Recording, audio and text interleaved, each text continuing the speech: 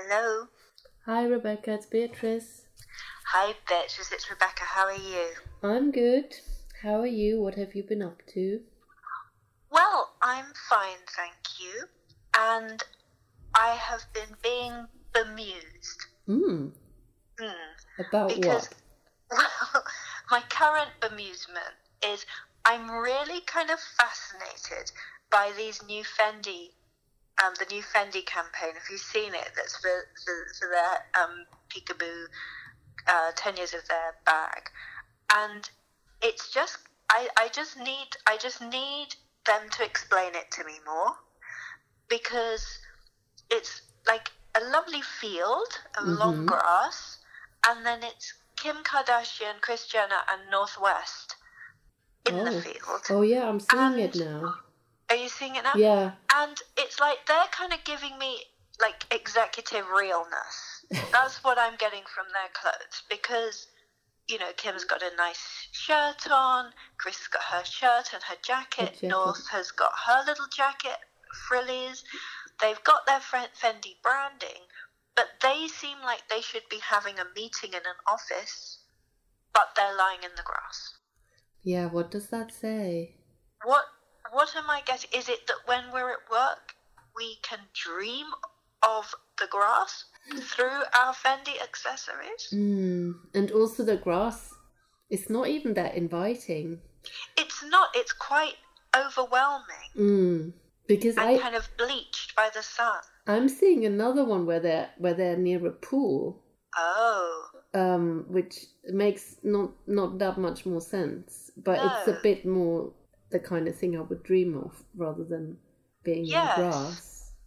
And there's like one of Kim, she looks like she's asleep, and then North lying with her, which seems to reference kind of, I don't know, William Eggleston photographs, Guy Bourdin photographs. It seems to be in a, you know, whole kind of art history, fashion history of women lying in the grass. Are they asleep? Are they dead? And oh, did you see there is a film as well? I'm just looking at a film. Oh, we need to watch the film. Yeah. Wow. That is really weird. That is really, it's almost like, it reminds me of one time my mother and I, we were driving back in her car from Munich, and her car broke down, and she insisted on taking her vanity case with her. So the car, we had to abandon it, and then her friend wasn't coming home until the evening, and we were just walking around the whole day with this vanity case, and it just didn't make any sense. And it looks a bit like that like they've sort of stranded and they were on their way to a meeting, and the car stalled. That explains the whole thing. Now I get it. It was inspired by you and your mother. Yeah. It is very strange. It really is, isn't it? It's just, I mean, is that the point, that you stop on it longer because you're thinking, what? Yeah. Is that the point? Because I sometimes think that definitely is the point with some fashion advertising, that it's just kind of weird for the sake of being weird because it makes you stay longer on the page. But this, I feel like there is a narrative, but it's out of reach. What is quite interesting is if you watch the film, it's on Harper's Bazaar website. It looks very much like amateur film. It looks like a film, and almost like an old home movie kind of thing. So that links to, because like Kim's Instagram, that links to that she kind of, like end of last year, this year, was doing like really interesting photographs of like inside her house and stuff that were very kind of amateurish. And then the Yeezy campaigns, where it's, you know, it looks like a paparazzi shot, but not. So is Fendi sort of visually referencing them? Yeah. But then I'm, you know, it works when you're all yeezed up in layers of fawn, but it's a bit strange when you're wearing. Yeah, because part of me thinks maybe, you know, even though it's so obviously a fashion film, part of me thinks, is it meant to look like, oh yeah, they really are wearing this kind of stuff when they're hanging out? It's not just put up for this ad. But then it's so incongruous. It's sort of meta, I think it is. somehow. It is meta. Yeah. I mean, because there are some where they're in a house as well. Yeah, near the pool. Yeah. But there's also and there's inside the house with that's Chris true. wearing very odd checked boots, which I'm not feeling the checked boots. And it's also interesting, I think, because the clothes, like, they're pulling on their bodies. You know, they don't look like, usually in fashion shoots everything's perfect and there's no creases and bulges and things. But there are in this. So are we meant to think, oh, it's so real, Fendi? Yeah, and in the film you can see that the jacket is a bit too big for North. Quite a bit too big. So that's interesting too. It's a mystery. It is. It's one maybe we can ponder on. Yeah, I finally got the film to play. Yes. North's jacket is falling off. Kim is wearing her over-the-knee socky boot thing. Yeah. They're going for a walk. I think your explanation with your mother of the car's broken down and they've just had to improvise is the best one. But then somehow they've come upon a villa with a pool. Yes. And then at the end, what is that called? That spaceship thing? It's quite famous. I've forgotten what it's called. I think there's one on the roof at Central St. Martin. And then they just ascend back to the heavens in their spaceship. True. Yeah, maybe. And there's no one else around as well. Maybe they're the last people and the person who has the video camera. Oh my word. Yes, who's holding the video camera in this scenario? Yeah. True, yeah, there is. Wow, I think we could write quite a good piece of fan fiction on this now, couldn't we? I think we could. Developing or we can develop a screenplay. Yeah, definitely. Yeah. So that's my bemusement explained. Okay, thank you. I'm not surprised that probably will now occupy me for the rest of the weekend. I know.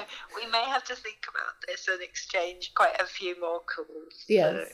To really understand it. But I'm not bemused. I'm just thrilled by the Antonio Lopez documentary. Oh, I heard about that, but as usual, I haven't seen it. I've been meaning to speak to you about it for a few weeks now because I rented it on iTunes and then I loved it so much. I bought it and I keep watching it again and again because I just really, really love it. I think it's got a good title. It's called Antonio Lopez 1970 Sex Fashion Disco.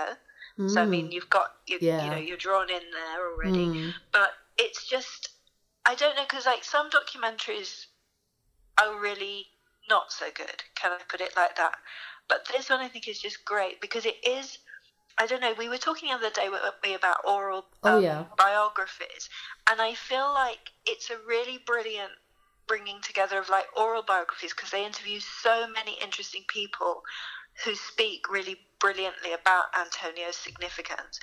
But then it's also a visual essay. Like, I don't know who did their picture research, but they did really well because you see him drawing, you see the models, you see, other fashion people around him. You really get a sense of his energy, and like everyone keeps saying how charming and charismatic and sensual he was, and you really get that feeling of him having been someone who is just, I mean, it's quite a funny phrase, but like so full of life, And the beginning bit I really love because it's like photographs of him and him drawing intercut with people saying about how he used to do this kind of weird breathing when he was drawing because he was so into it, where he would kind of breathe in and breathe out in a really pronounced manner. And like several different people say it was as though he was like breathing in the sort of essence of the woman he was drawing, and then it was coming out through his fingers on the page. And I think it's just that's like such a brilliant way of describing it. And it's also, think about it, it's really hard to imagine how you would do a documentary of someone who's known for drawing, how you would translate that into a really exciting film, but they really have. So when they interview people, is it like, do you see those people that talk? Yes, yes, which is really interesting and fabulous in itself. So you see like Jessica Lange and Grace Coddington, Bill Cunningham, who I hadn't realised how he was great friends with Antonio and that whole gang, and he speaks really beautifully about how important he was, and like Pat Cleveland, and Donna Jordan and Jane Forth and Corrie Tippin, like really interesting people who, and I think what you really get a sense of is this kind of coming together of really fascinating people who were all, it was kind of quite natural to them to express themselves through their clothing and their makeup and their hair. And then that became their profession in one way or another. But with all of them, it seems, as I say, really natural. It doesn't seem forced. And as I say, the pictures of the photographs and film of him drawing are just incredible. There's like such energy, and it is like he's sort of quiet. It's like he's absorbing what's around him and remaking it as images. And it really shows the power of fashion illustration, I think, and how brilliant, like the best fashion illustrators are just such brilliant artists. I don't know, in his case, it's kind of looking at the model wearing the dress, but then it's like he develops this whole world from it. You know, the way he puts backgrounds, and he'll make their hair kind of streaming out, and there'll be like a horse in the background, or they'll be, they'll be on a motorbike suddenly, and it is as though he's kind of he's like connecting it to comic books and art and pop culture, and kind of bringing all of that together into one image. So it's really expressive in a very different way from photography. And what did he? I don't know. What did he make them for? Did they talk about it? Is it for interview or something like that? Or? He did it for, a lot of people, I think, and I think he didn't like having contracts particularly so that he could be freer. So he worked for the New Yorker and Women's Wear Daily, Vogue, Elle in France. He did some amazing stuff for them. And it's really interesting as well about his partnership, like romantic, but then later just business partnership with Juan Ramos, who, like Bill Cunningham says, was like the best art director after, alongside Alexei Brodovich, which is quite something and amazing. But it's really interesting how the two of them sort of interact, that people talk about how Juan Ramos was kind of refining what Antonio Lopez was doing. So he'd kind of stand next to him while he was drawing and kind of comment and guide, and they'd kind of collaborate on the drawing without Juan Ramos ever actually picking up a pencil. So really, really interesting. That sounds interesting. And how, maybe they don't show that, but how, I just wonder, how did it work? Did he have someone in front of him, or? Yes. I think that's one of the things that is really exciting in his work, is there's the sense of this presence of an actual body. And so, like he was one of the first people to work with like Pat Cleveland and Jerry Hall and Jessica Lange and all these like amazing women. And I think it's all to his credit and to this era's credit that they're all women who are beautiful but not like standard couture model of the era looking. So it's like you get the sense of real women. No, I hate that when people say real women. Models are real women too. But do you know what I mean? Like, women who look different and have real character in their faces and who move in an interesting way. So he's kind of captivated by their entire being. And then they seem to kind of influence each other, that he's kind of remaking them in his drawings, but that he's feeding off them, and they're feeding off each other. And this I want to also mention to you, because I think you'll like this. His father was a psychic / mannequin maker.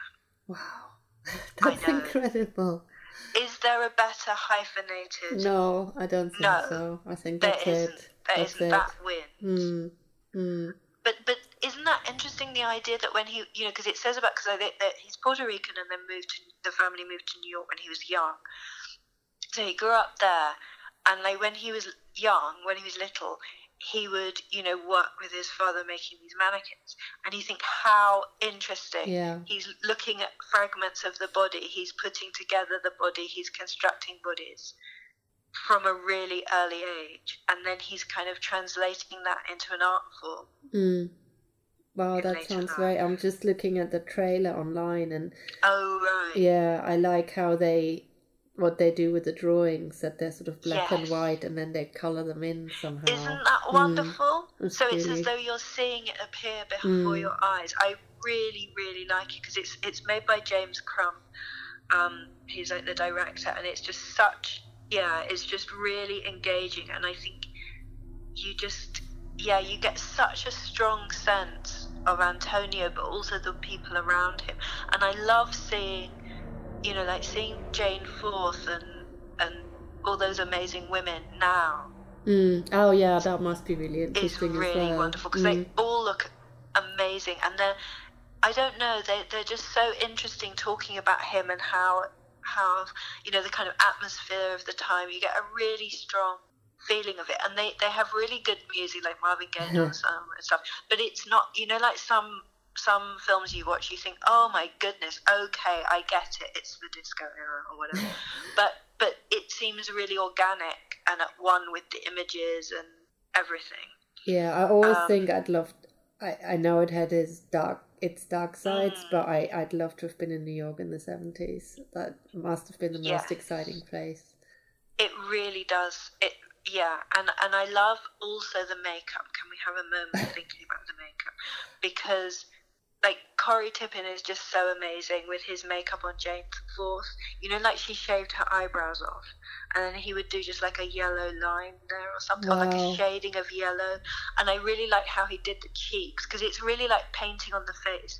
And with all of them, there's such kind of confidence and freedom in their bodies, and this sort of sense that you can display them however you want. And it's quite interesting when they hang out with Andy Warhol and his gang, although there's kind of, they're like separate but connected to that gang. And like the drag queens and of the Who surrounded Andy Warhol, and you can really see the link between drag culture, drag makeup, drag fashion and 70s fashion really clearly, I think, as well, in this sort of conscious self-fashioning and this conscious, if I'm putting paint on my face, why do I have to do it in a natural, in inverted commas, yeah. Yeah. So Jane Forth, is she the blonde? No, that's Donna Jordan, who's gorgeous and amazing too. Jane Forth has got brown hair usually, and she Google her, she looks really fabulous. There's so many, because he also Antonio took Polaroids, and there are lots of amazing Polaroids of all of the girls as well, and they just look incredible.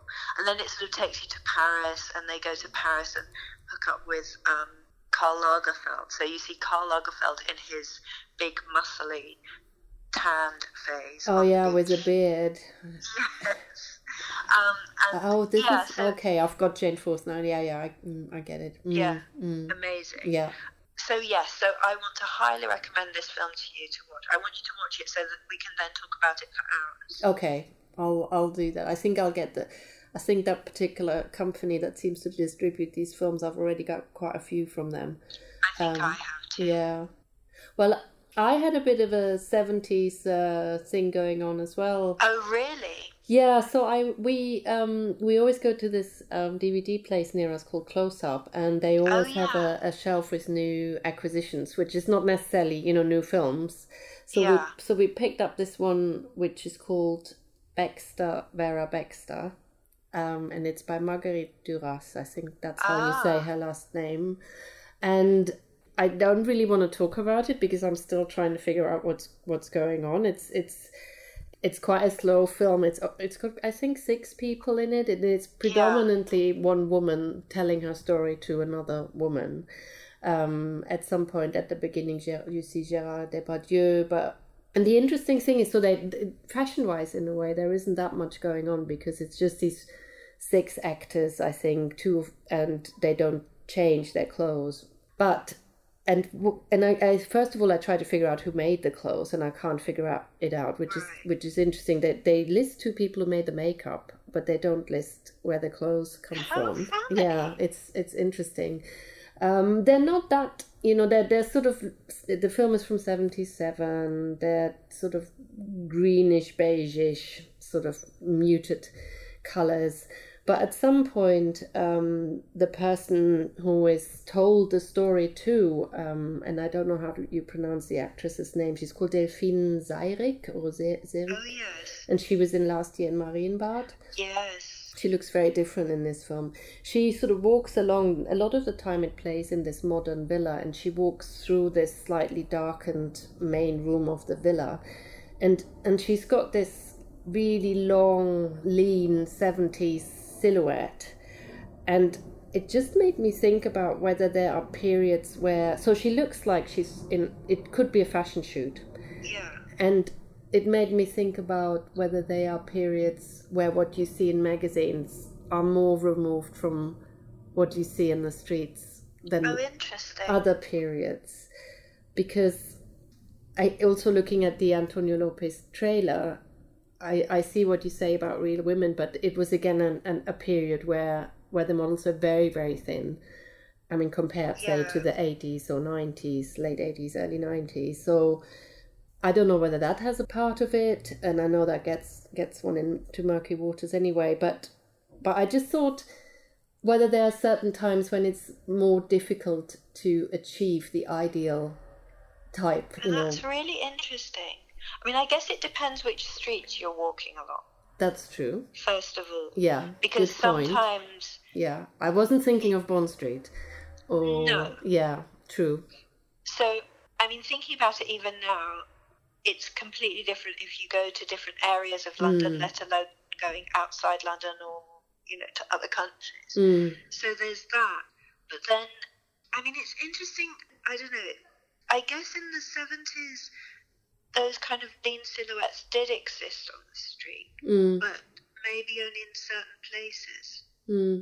I suppose it's like, when is there a kind of fracture between high fashion and what's on the street, which I guess nowadays less so in some ways because of athleisure, which connects to the street, and because of so many designers really looking at Instagram and the street as a source. I thought in the 60s it's more aligned, but maybe the whole question is a bit silly. But I've sort of thought. No, it's interesting. I thought in the 60s what you get in magazines is more similar, that when you get pictures from, I'm just thinking about London now, from the King's Road or whatever. Well, that's the thing. It is really like, as you said, a photograph of the King's Road.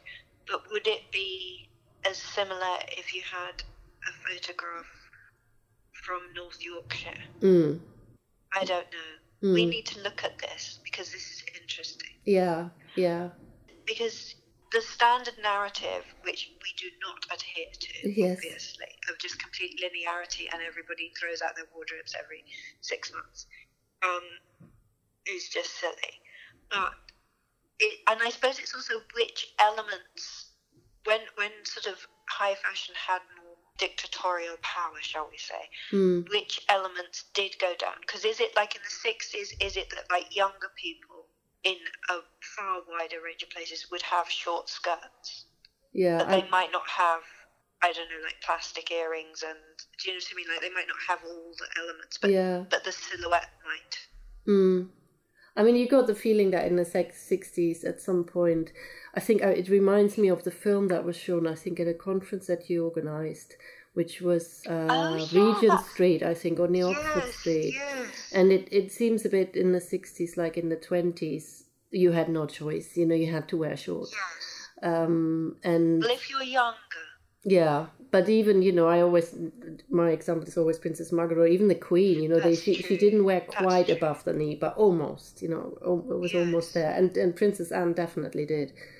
So I think that, and maybe that's what's different in the 70s. Yes. There are far more different kind of looks that you can adopt, maybe. That's true. I don't know. That there isn't one dominant silhouette. I mean, I know there isn't one dominant one in the 60s, but I mean, but the shortness is really pervasive.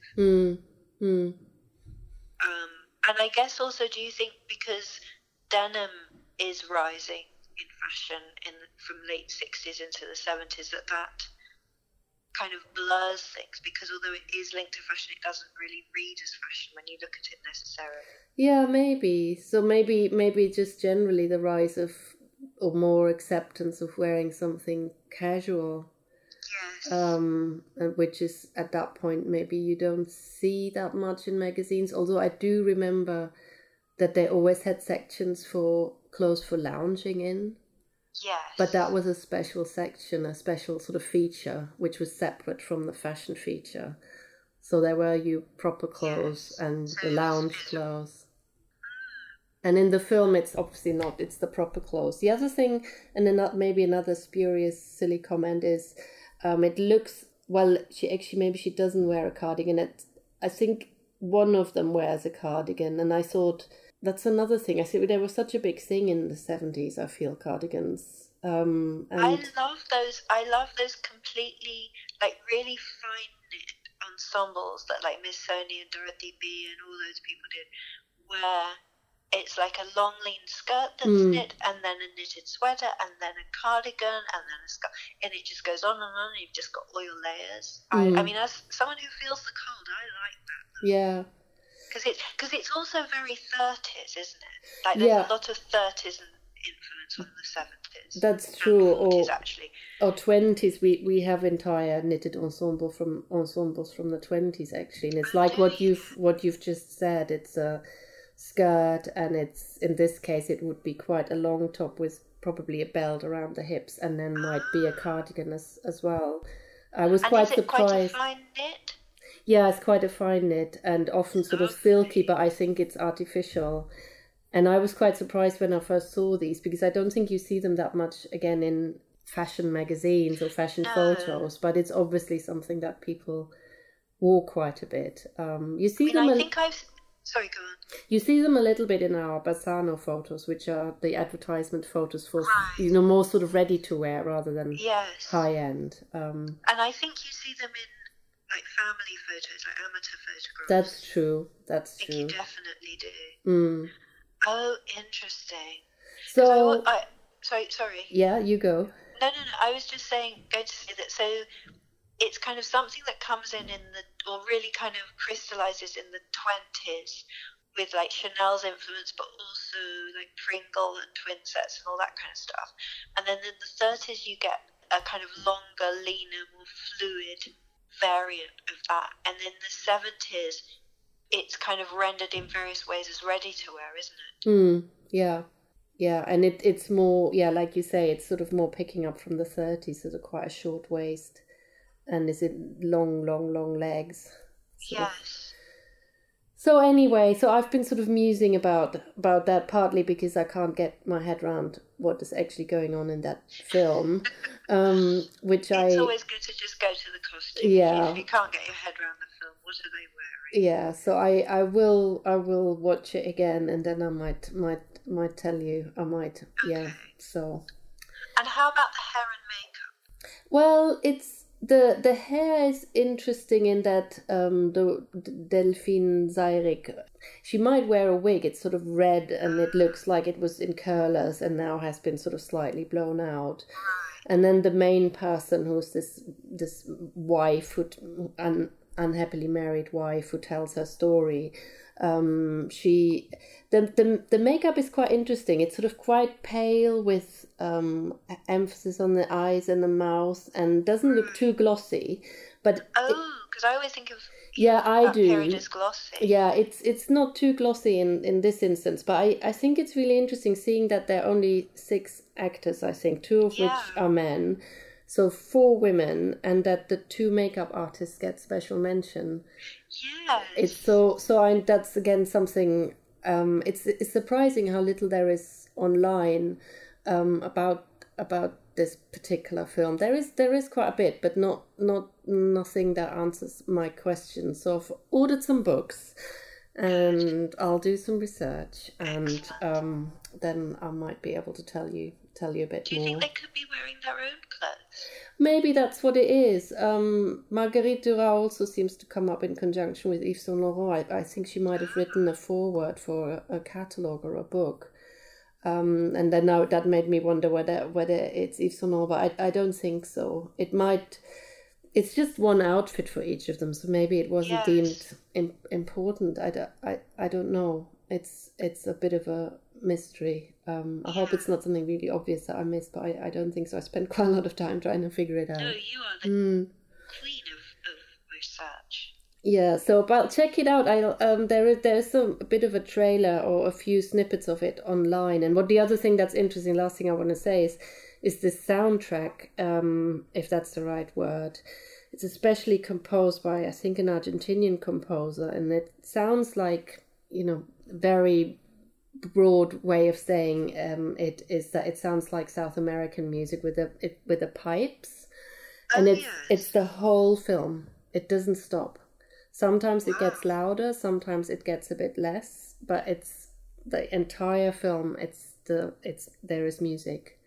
And I read one person saying it's maddening and exhilarating, and I thought that was quite good. Because at times I thought I have to watch it silently, but then you get quite used to it. It has a really interesting effect having the music the whole time.